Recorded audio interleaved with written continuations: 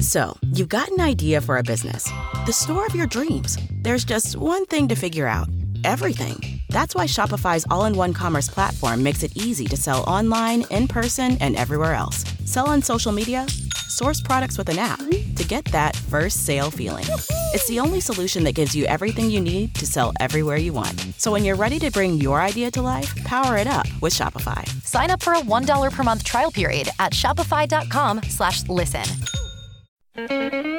I know a lot about golf. It's time for those weekend golf guys. Well, we're waiting. On SB Nation Radio. And on SBNationRadio.com. Here's John Ashton and Jeff Smith. We are who they said we were, those weekend golf guys. I am John Ashton in studio. He is Jeff Smith at the Golf Cave, and with us all the way from Austin, Tejas, Brooke Watts. Didn't know I spoke Spanish, did you, Brooke? Huh? I did not, John. I learn something new about you every time we do this. That's pretty cool, isn't it? For some reason, she forsaked us, whatever, for a couple of years, but she saw the error. She got tired of you. Yeah, that's what happened. She got tired of you, and I talked her into coming back. That's what happened. Okay, well, whatever. Not at all. Whatever, she's back, and we're happy about it. Well, I'm happy to be back. Oh, my gosh. It's been too long, guys. Yeah, what are you doing now? You still at Star Ranch, or have you moved, or what's going on down there? No, I am still at Star Ranch, going on my 6th year of teaching and getting certified with the LPGA of my Class A certification, working on that, and also directing all the golf tournaments here at Star Ranch. I got a lot of different hats. We want to just give a little shout out to KTXX-FM, who is carrying the show. Brooke is listening at this very moment and has had all of her students and everybody she's come in contact with. So why don't you send her a T-shirt? Brooke is a teacher par excellence, one of the teachers that Jeff is taught to teach. They have worked together very closely for quite a while. What we are going to do is we're going to let Jeff and Brooke come at you from two different angles.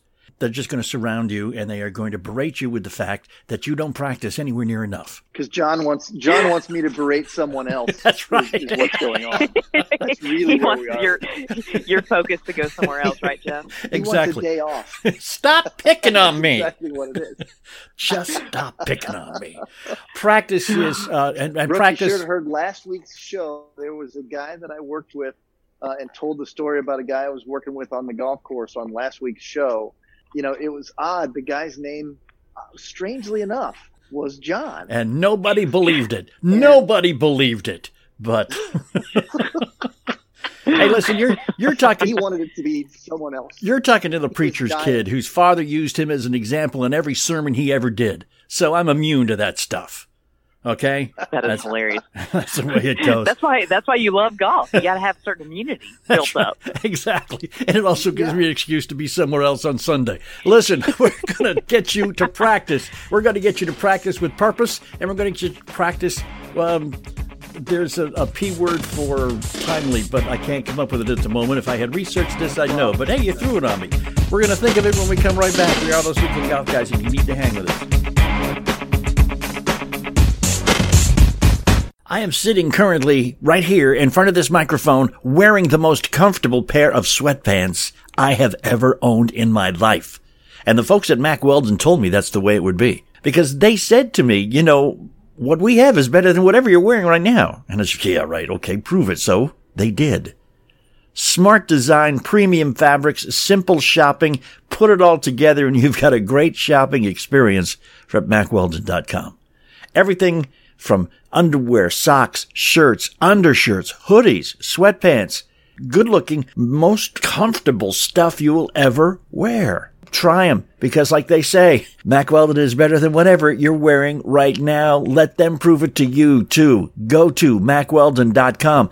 Use the promo code WEEKEND to get 20% off your first order. MackWeldon.com, 20% off your first order when you use the promo code WEEKEND. MackWeldon.com. Of course, we have a Facebook page, Facebook.com/golfguys. We would love it if you were to go there and like us. Facebook.com/golfguys. Okay. The practice regimens of those weekend golf guys are extensive. No, they're not. I lied. What can I say? I'm sorry. That's a big stretch.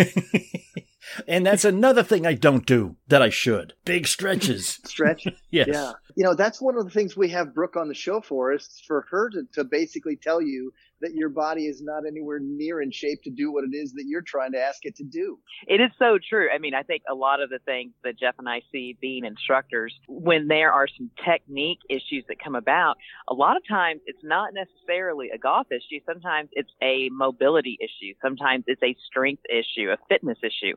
That is huge. And especially being able to play this game and play it well, you've got to have your body in pretty good shape. Sometimes it's a gut issue. That is true. Sometimes it's possible, right? There are people out there that they play golf by their gut feel, right? They say, this is how I want to play, this is how I want to practice, but their gut is the problem. Are we saying like metaphorically? No. No. I mean, it's serious. Sometimes they get out there that they're thinking that they still got a 32-inch waist, but they don't. He's Do talking. you remember Craig Stadler? You remember when his wife put him on a diet, and he ended up almost losing his card, and he's like, I can't afford to be skinny. That's we can't right. afford for me to be skinny. And Craig- he gained Craig- it all back, and he started making cuts. Craig obviously learned how to do it at an early age without being able to see his feet. See, that's the problem we have. When Jeff says, put the ball halfway in the middle between your feet, you go, I can't see my feet. Well, oddly enough, Brooke, that's exactly when I stopped using feet as a reference point, was when I was talking to John. And he said, I can't see my feet. How do I know where my ball position is? So I started making reference to his sternum, because he could see a portion of that right near the hump. At the top of the hump, if he looks down and sees this little bubble, then he can go, to the middle of that. Okay, that's my reference point now. Hilarious. And, I use that all the time. I steal all of your stuff, Jeff Smith, and I quote you. I told you this the other day on the phone. I quote you at least 3 times a day of ball position and using something fixed from the waist up, because your feet are a variable if you're using that. But that's right. Yet again, you're right, Jeff Smith. You're the one that keeps saying that to him. Are you the one that's responsible for his head expanding bigger than any hat he already has? Come on. No, John. No. John, think about it. I've just admitted on national airways that you, John Ashton, because of said situation, have influenced my teaching to all of my students, made me a better teacher, because you said you couldn't see your feet. You haven't admitted anything. You've called me fat, okay? But he did it so nicely. He did. You never know it. If you weren't so oversensitive about it, you might consider the fact that you contributed to my teaching, which contributed to Brooke Watts' teaching, and hopefully to many other teachers around the country who listen to our show. You may consider yourself an influencer of golf instruction for a lot of people. Yeah. Look at all the golf swings you just saved, John. Right. Think about that. I've known you long enough to pick up on the subtleties, man. You did just call me fat. But no, but we said that we were going to talk about practice, and this is something that so few of us have the time to do, or have the inclination to do, think we need to do. I mean, insert excuse here. That was one of the best transitions away from a topic you wanted to get away from I have ever heard you do. Yeah, that's what you learn in DJ school, man. Okay. That's right. Yeah, right. Right. Deflect. Yeah. Deflect and move on. Let's move on. That's right. That's right. I like it. Good. Nice work, man. I'm glad. Okay. But no. Let's talk about it. I mean, the practice thing.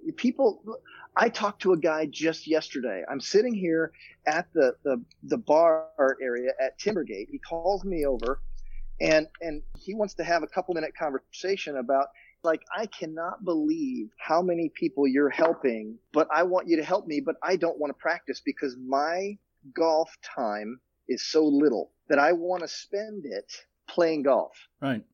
I'm like, okay. So I said, so what kind of play do you do? And he told me it was the standard old, same old. Go out with the same guys, play golf in the same set of tees, play the same game every time, and no one gets better because they don't even have the motivation to get better because of the game they play. So I suggested to him that they go out and play a different game. And I suggested to him that the time that he spent on the golf course was a work on your golf while being around your guys, while hitting shot after shot after shot and having your focus not be the game you used to play, but a different kind of practice game.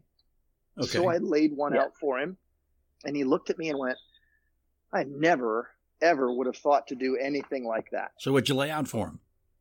Well, what I laid on him was a different kind of scoring system. Okay.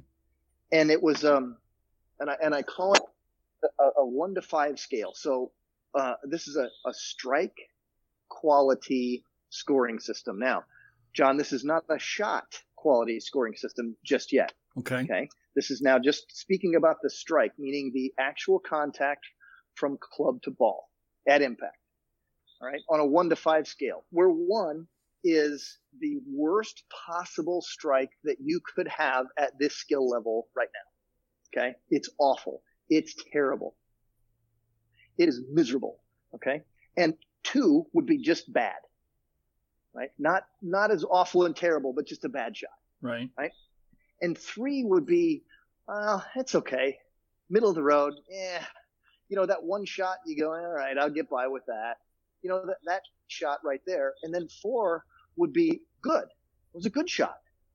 Mm-hmm. And then who would be the arbiter of those? You, the player. Okay. I call my own. You're the only one I score myself. Okay. On the quality of strike. Okay. Yeah, you're scoring yourself, right? Okay. You are the ultimate in the decider of the quality of that strike. Gotcha. Okay. Right? Mm-hmm. Now, this is not quality of outcome. This is not quality of flight. This is quality of strike. How solidly did you hit this ball? Right? so that wonderful game now becomes on hole number 1. Uh-huh. Go ahead. I was going to say, so that fantastic shot that I hit that hit the tree and bounced 20 yards behind me, that could still be a 5 if I had great contact? That's right. It still can be a 5 because we're talking about the strike. Okay, cool. Right? We're not talking about the quality of flight. We're not talking about the outcome of the shot, right? Hey. So this is now, their focus is now on striking the ball well. Okay. Mm-hmm. Everybody knows what happens when you improve the quality of strike, and that's your goal, right? Things get better overall. Right. So what I had him do is I got out a scorecard, and instead of writing down names down the left side of the scorecard, I wrote down 1, 2, 3, 4, or 5. And strike quality was the topic, right? So then every hole, they put a hash mark for every one of those that they had. So hole number 1, they could have one that's a terrible one. They could have a number 1. They could have a number 2. They can have a 3, 4, or a 5. Right. And what they do is they count up the number of each one of those they have.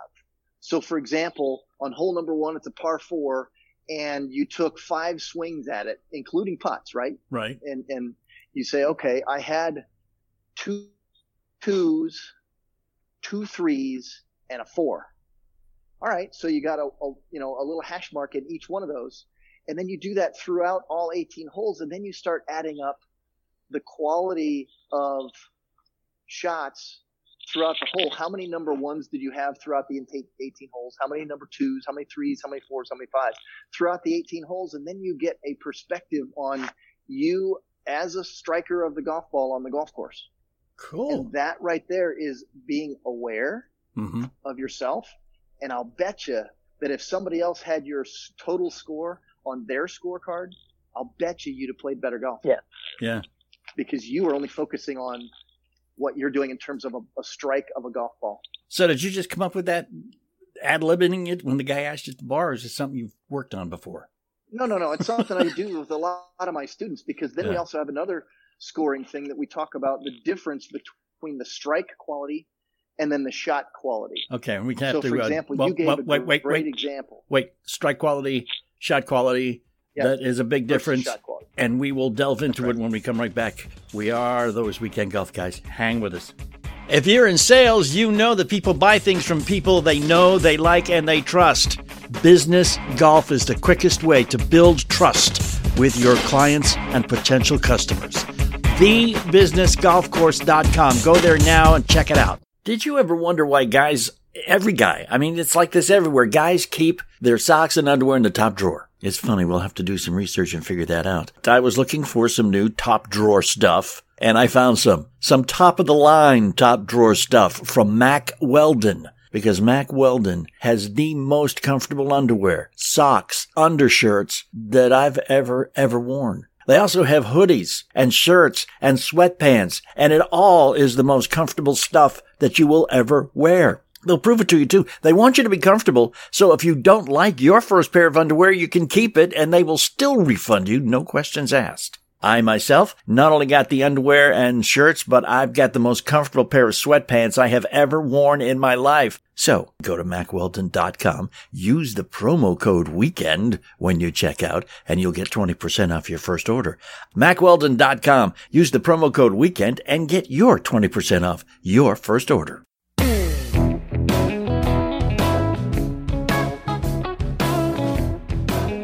We are back, those weekend golf guys. I know that we left you just at the edge of your seat. Jeff was going to describe something between the difference of the strike quality and shot quality. So, take up from where we were, Mr. Jeff, and let Brooke speak a little bit too, okay? Okay. All right, so, good. As we were talking about before, strike quality. Yeah, strike quality is just the actual club touching ball, right? But then that ball flies in the air and does something. And John, you gave this great example of what if I pure it? And then it strikes a tree and gets knocked out of bounds. Mm-hmm. Not that that's ever happened to you, but it could. Yes, it could. Right? Yes. Right, it could. So the flight and the shot quality could wind up being a 1, but the strike quality could have been a 5. Right. Those things do happen. You've heard of stories, John, of the little old dude who's playing out there and he cold tops one off the par 3 tee with his 3-wood.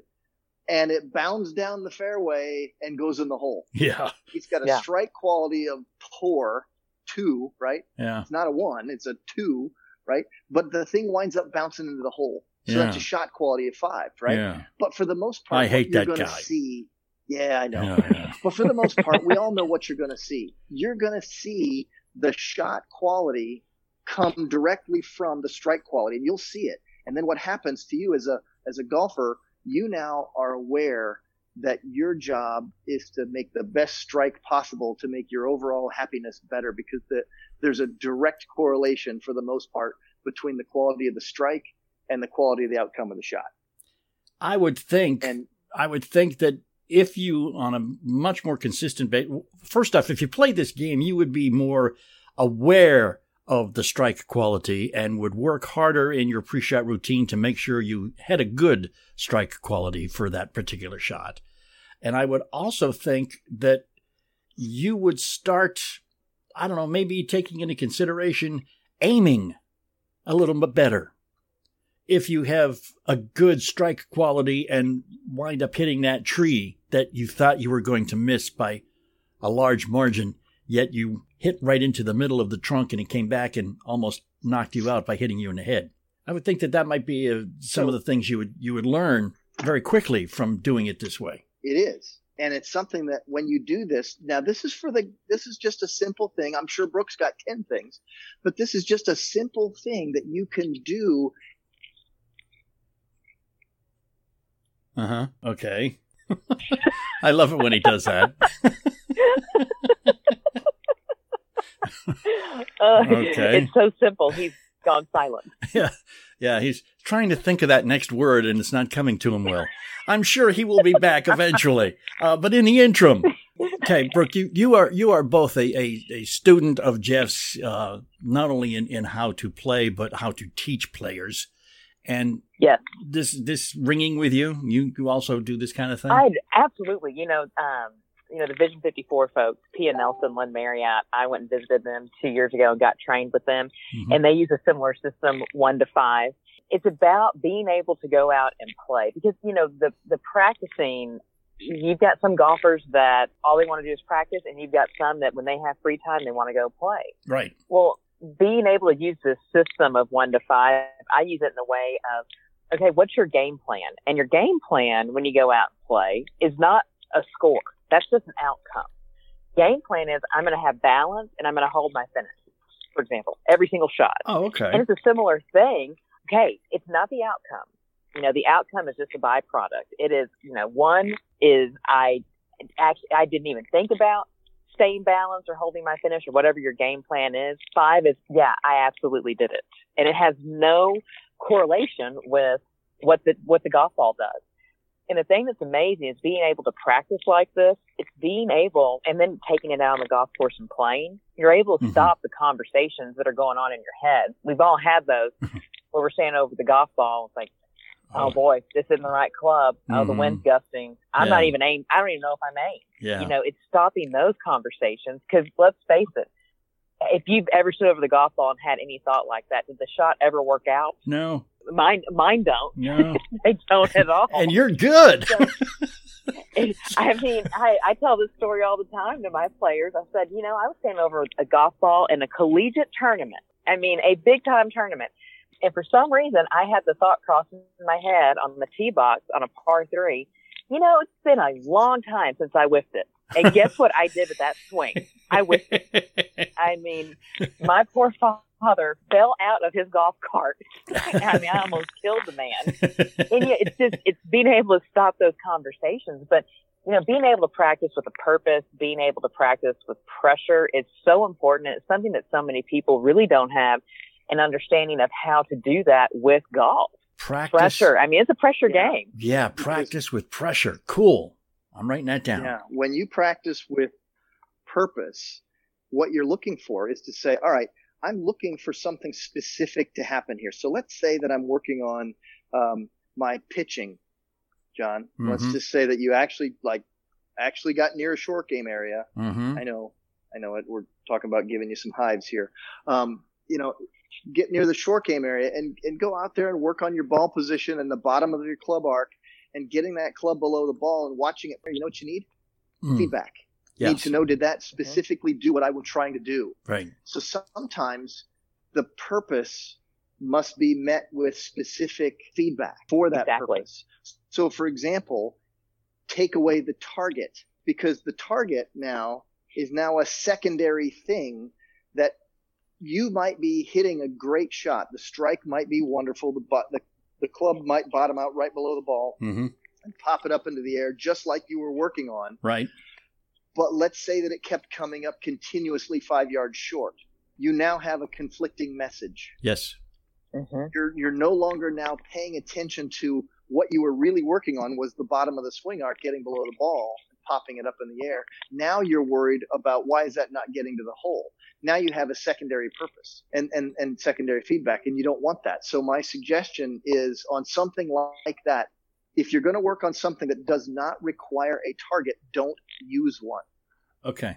If it's not a target-oriented drill, so to speak, if it's not a target-oriented exercise for you to get good at, then don't muddy the water by having a target there. Okay. That makes sense. Yeah. Right? Because then you just confuse yourself and frustrate yourself. Well, I think also, you know, being able to practice with a, you know, more of a marathon style, you know, mentality. Because when you're out there playing golf, if you are keeping pace, you're looking at a 4 to 4.5 hour round, and that's a good pace. Which, you know, golf has slowed down a little bit. We need to speed it back up. But being able to, you know, have that mindset, be able to practice where you put pressure on yourself and you're able to basically get it in gear and then go on vacation, get it in gear, go on vacation. Because with 4.5 hour rounds, you're only doing about 30 minutes worth of work. Yeah. So how do you practice and train yourself for, you know, sometimes these marathon sessions of, okay, how do you keep your focus that long? I mean, practicing also, it's not just banging golf balls or trying to get a ball in a hole. Sometimes, I mean, you're having to practice your mental outlook, your emotional outlook. I call it the mess in golf, the mental side, the emotional side, the social side, the spirit side of the game. Because if any of that's off, your technique's what's going to suffer. So you got to practice all of it. You definitely do. I actually practice with pressure. Here she is talking about the holistic view of the whole thing and now talking about pressure. Here's a way that I do pressure, right? I was working with a buddy of mine. He's a friend of the show. As a matter of fact, Brooke knows who he is. And sometimes I'll practice with him in my head. For example, let's say that I need to hit this shot close. And if not, I have to buy James Pong a dozen donuts. Okay, so there's pressure there. Yeah. Right? Yeah, gotcha. Especially on the second shot, because I know that he's going to eat them. So I know that I'm really going to have to buy them. I'm aware. Yeah. So, you know, there is that thing, right? So, John, if I could actually get you to practice for one and then start putting a little heat on it, it would be, okay, what would Jeff say to me about this type of practice? And how would Jeff get me to pay attention to the specific outcome? I would give you a game that has a challenge to it, and it would be ascending in skill level. I'd give you some easy stuff first with good feedback, and then I'd give you some harder stuff. Let's go to chipping practice, John, because I know you just absolutely love to go do that. So let's say that I got a 10-foot circle out there for you to chip into, and you can get all your balls in that 10-foot circle, and then all of a sudden I go, okay, fine. You're good enough for that. Let's take away the 10-foot circle. Now let's go with the same shot, but how about a 6-foot circle now? Oops, got a little tougher. Got a little tougher, right? Yeah, it did. And then after that, let's go to the 4-foot circle. Oops, got a little tougher, right?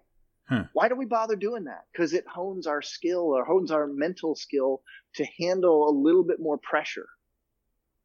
Sometimes it's the quality of shot. Sometimes it's the accuracy of the shot. Sometimes it's the frequency, the sheer number of it. Maybe you're good at it twice, but maybe you need to be good at it 10 times.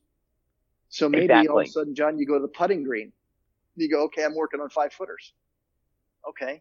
Don't quit after making 2. How many in a row can you make, John? Yeah. Guess what happens? If I say, John, you got to go make 20 in a row. Now all of a sudden, what happens when you make your 3rd or your 4th one? You're you're cruising along. And then all of a sudden, John, let's say, just for fun, you actually made like 12 in a row from 5 feet. How you feeling now? Because you know that if you mess up, you got to go do it again. Right. Yeah. See, there's a little more pressure adds up there. A little bit of pressure added there, right? Yeah. Okay. Oh, so there's ways. So here's what we're going to do. Because later on this afternoon, when we do our live show live from your golf cave at Timbergate Golf Course, we're going to be doing some stuff out on the course, and we'll put pizza up for some of the stuff. Okay? There we go. So I don't do it. I know. I thought that's the easiest way to get to his heart, Brooke. Give him a pizza. That's right. You know, that's it. Give a pizza. Jeff Smith, Brooke Watts, 2 of the best darn golf instructors in the entire world are with us and will stay with us for the entirety of the show, which will return in just a very few minutes. Don't you go away. You want to see how great a golf instructor Jeff Smith really is? It's very easy. $5golfclub.com. The number $5golfclub.com. Are you a sales guy or a business owner? And do you use golf in your business? You should, you know. It's a great way to build a relationship much quicker and much more deeply than you can in a month full of business lunches. Really is. You can learn more about somebody in 18 holes of golf than you can any other way. Check it out. Make sure you do it right. We've got a place you can go. It's called thebusinessgolfcourse.com. Got a freebie there for you to download on how to put together the perfect foursome to actually make a whole lot of money, a whole lot more money than you're going to make normally. It's the best way to make friends and influence people, if you pardon the expression. Golf for business, thebusinessgolfcourse.com, the perfect golf foursome. You can get it for free. Just go there, thebusinessgolfcourse.com. One more time, write it all out, one word, thebusinessgolfcourse.com. thebusinessgolfcourse.com.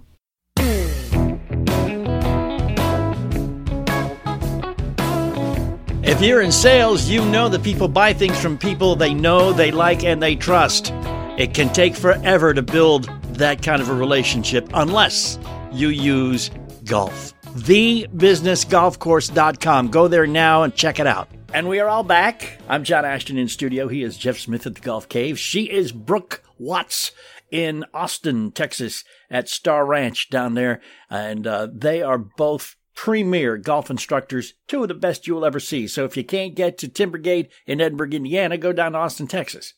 And if you can't get there, well, just keep listening here and ask them questions. Because you can do that through thoseweekendgolfguys.com or facebook.com/golfguys or whatever. But we will get into that in greater detail later on in the program. But we're talking about practicing. And we're talking about, that's such a great idea, Jeff, you have about going out and not only giving yourself a different way to look at the game, that, you know, you're keeping score not by how many shots you take, but the quality of shot you take or the quality of strike. And then you add to that the quality of the flight. And I'm sure you've got some sort of formula, divide by the square root of pi over 17 or whatever, and you'll come up with some sort of a score type thing that you can do, practicing with pressure. It's simply a percentage, in the quality of strike thing. Think about the total number of shots. Right. And then you just look at it like, what was the percentage of a level 4 strike, a good strike, right? What was the percentage of those? And what was the percentage of the okays? And then if you put together the goods and the okays and go, look, the 3s and 4s, the ones that get me around the golf course the best. What if all of a sudden that became 72% of my golf? And your brain would be looking at that going, oh, that's not too bad. They get better, and they also have something that they can quantify. Yeah. That not every shot is perfect. Not everybody that is playing on TV that we see on the weekends is hitting every shot perfectly. A lot of tournaments have been won with shots that were just good enough. Yeah. And being able to practice and that's where Jeff and I come in, make your misses better, make them good enough, because you can get it around the golf course like that. And also seeing where the holes are in your game. When people start quantifying things and we give them a pattern and we give them tools to be able to practice, then all of a sudden it becomes pretty apparent, you know what, your driver isn't the issue. It's actually 100 yards and in, and maybe it's your putting statistics. It just helps. It helps us help our students. And it goes back also, Brooke, to what you were saying about the mental aspect of it. If you sit there over the ball and you have a question in your head as to whether or not you're going to be able to hit it correctly, you're not going to be able to hit it correctly. That's bottom line. That is exactly right. That's how our brains work. I tell my players all the time, mindless practice promotes mindless playing. Mm-hmm. And you have got to be very present. You have to be very aware of every shot that you hit. It's no different as if you were out there playing on a golf course.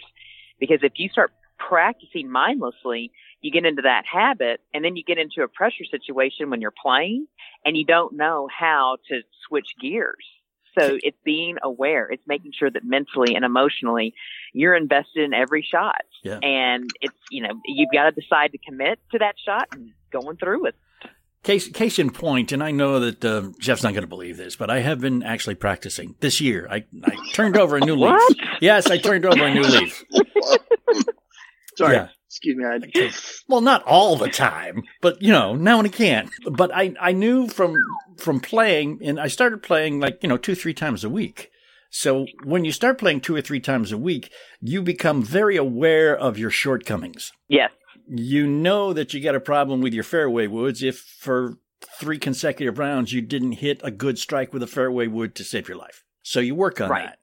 And you get to be more proficient with that, and it comes in handy because I was going to say, case in point, I was playing last week. I had a hole, easy par 4. It should have been a driver and a wedge. I hit one of the worst drives I've hit in my life. I don't know what I was thinking or what I was doing, but I topped it. It went 50 yards. 50. Count them. That left me a lot longer than a wedge shot into the green. Exactly. But my 3-wood made it because I had been practicing. So like you say, not every shot's going to be a good shot, but if you practice enough, you know how to make up for the bad shots because you know you're going to have them.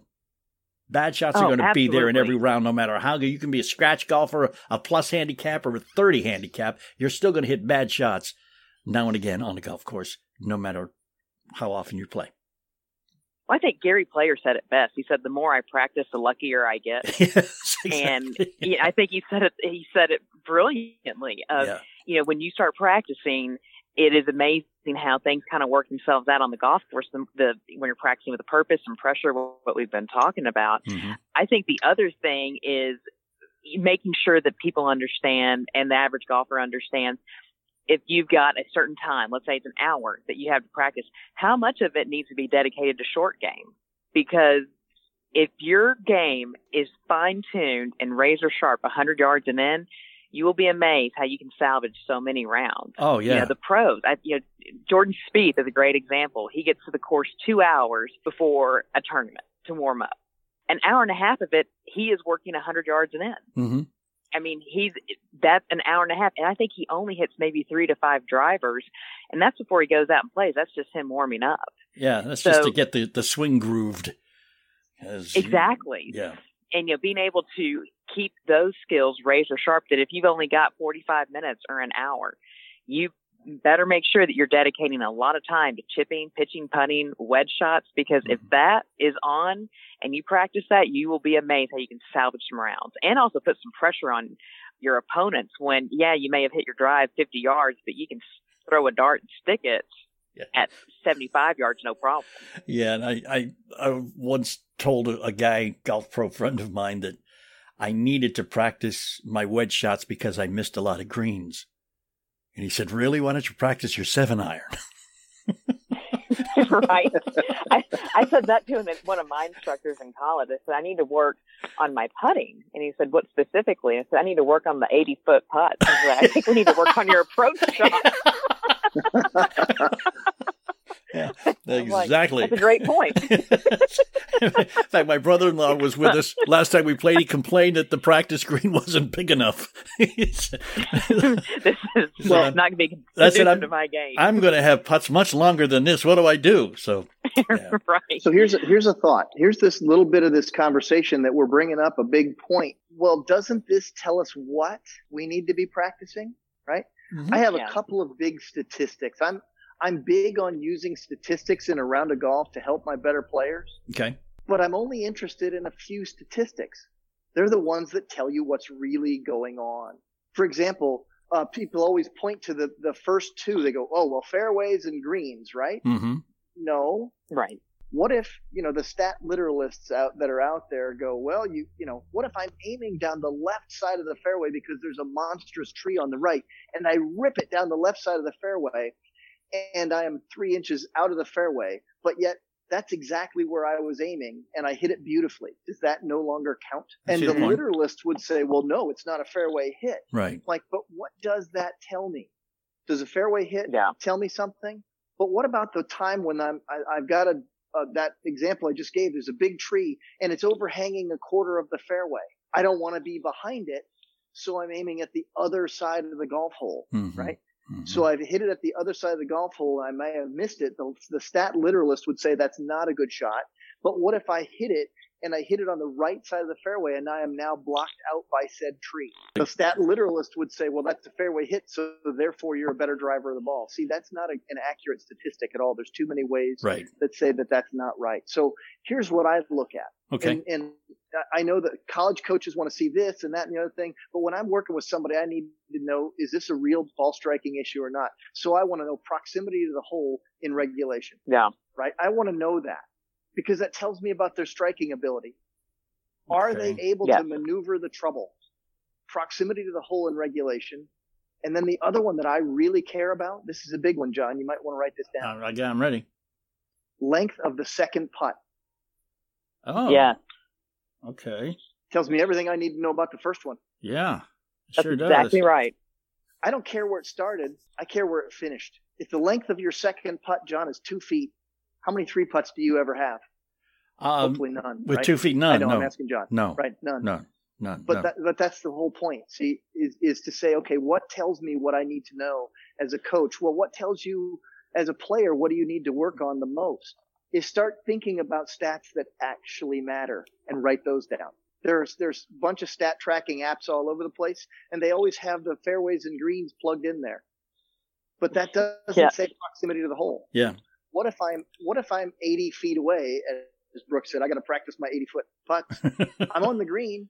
Right. What good is it? You're 80 feet. Yeah. I'd rather be 10 feet with a short chip. What I'm saying to everybody is figure out what's real in your practice, and you start to practice with the things that actually affect your score. For example, in both use cases, you gave great information about, how about hitting it a little closer? Yeah. Right? So hence, instead of, 80-foot putts, I'm looking at my stat of proximity to the hole in regulation, right? You're 80 feet away. That's not close enough. Why? Why? Is it a driver issue? Is it a tee shot issue that you just are punching yourself out and that's what's, bringing it down? Or is it consistently you're just not a good iron player? Where are we? I just need to know where to start. And those are great starting points. Right. Fantastic. Right? Absolutely. So I love statistics because they really help you. As long as the statistic that you're looking at tells you what you want to know and is foolproof. There's no lies within it. And the statistics that are meaningful to the average golfer, you don't care, like you say, greens in regulation, fairways hit, strokes gained, any of that stuff, because it means nothing to the average golfer. Right. That's exactly right. What if your game, John, let's say that you and I went out to go play, John, and we said, okay, what should you be doing today? John, you and I are going to go play the Pete Dye Golf Course at French Lick, and we're going to play it at 7,200 yards. Automatically, you're laughing because you're going, I'm not going to reach any of those greens. Yeah, I'm not going to get there in 5. Right. Let alone regulation, yeah. So what kind of statistics would be good for you? How about a statistic that said quality of tee shot? Yeah. I want to do this. Did I do that? Right. Okay.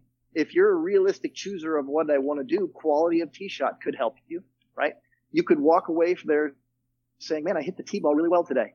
Yeah. Or I struck my irons really well today, right? There's 2 statistics that are there, but you sure wouldn't go on score right away because, John, if you go play up there, you miss by just a little bit, you have a nasty lie, gnarly lie. There is something no margin. That you're not going to get it close to. Yeah, right? yeah. There is no margin for error. None. So the point is to take statistics that are realistic and use those to assess what's going on with you in your game.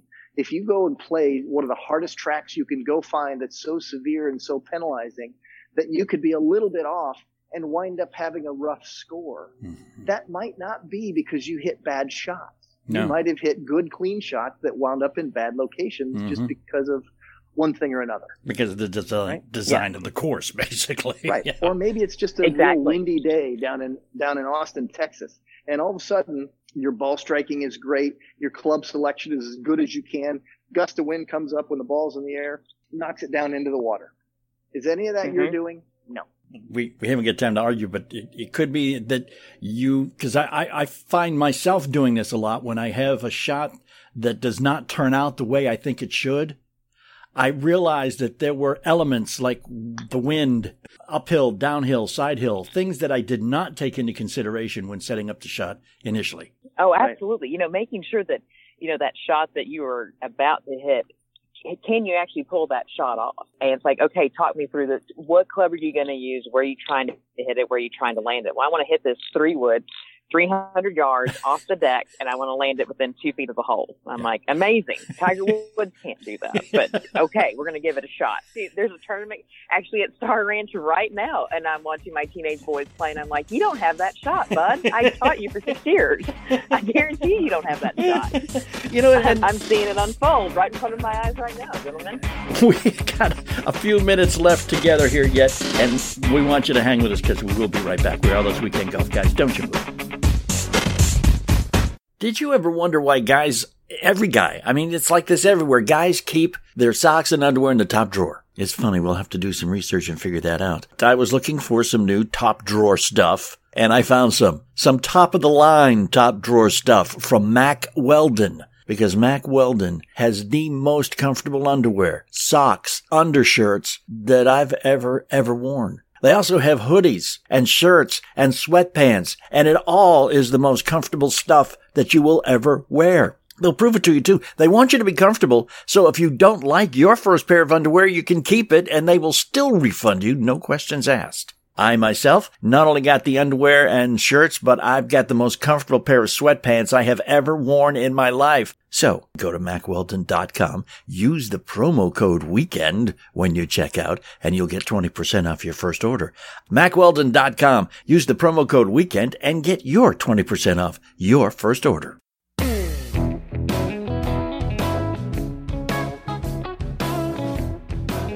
All right, it is us, those weekend golf guys. I'm John Ashton. He is Jeff Smith. She is Brooke Watts from Star Ranch in Austin, Texas, and has been contributing quite well to the discussion of practice. We took the P word and we used it repeatedly. Practicing with purpose, practicing with pressure. The technique that Jeff described, just so phenomenal, an idea that I'm surprised he never told me before. But he does that a lot. He keeps a lot of stuff. Well, that's because you won't practice, so... Well, that's the point. Why argue with you? I see your point. Argument, that's all. Well, the thing of it is, and the thing that accomplishes most people that I know who don't like to practice because their time is limited. And any time they spend practicing is time they can't spend on the golf course. But if you can marry the two, if you can be on the golf course, playing your game, yet practicing, and that technique you described earlier in the show, Jeff, is something that will allow you to do that, then you can justify it in your own head. Because you can sit on the range and you can beat balls left and right and then get out on the golf course and find out that it doesn't work the same way, which is very frustrating, which is why a lot of us don't like to practice, because it's like, well, what good's it going to do? I can do it on the range. I can't do it on the golf course. Now you can, because you can practice on the golf course. With that kind of an attitude, it isn't going to do very well, mister. Oh, got called. And I don't want to hear another word about it. Uh-huh. Well, I think it's also important to let everybody know when you're on the range and you're practicing it. I call it the hit and scrape method. Okay. That we don't want to hit a ball and scrape another one, hit a ball and scrape another one. When will we ever have that scenario on the golf course? Even if, we're using Jeff's scoring system, it's a 1 on the strike meter. You're not going to hit 2 golf balls within 30 seconds of each other on the golf course. No, you're not. But everybody does it down on the range. Except when you use John's method, he's got a hole in his pocket. Hey. But being able to practice and actually take 3 minutes between each shot, if you start practicing like that on the range, you'll be amazed how much better your striking is going to be on the golf course, because you've practiced the way that you're going to play. Slow it down. It's not a marathon session of that. That's so right. Ain't gonna work, making people. sure that you take time. I hope you have all been taking notes, because these two phenomenal instructors have given us much information on ways that we can practice that's not boring, that's not a waste of time, that's actually going to help your game. And that's what we're here for. Go out and practice. And then you know what's going to happen is you're going to grab your clubs and you're going to go out to a golf course and you're going to find that you have a not much better score the next time you go play some golf. When you're listening to a true crime story that has an unbelievable plot twist that makes you stop in your tracks? That's what our podcast, People Are the Worst, brings you with each episode. I'm Rachel. And I'm Rebecca. We're identical twins who love true crime cases that make you say, didn't see that coming, and we hate the people responsible for them. Listen to People Are the Worst now on Apple, Spotify, or wherever you get your podcasts.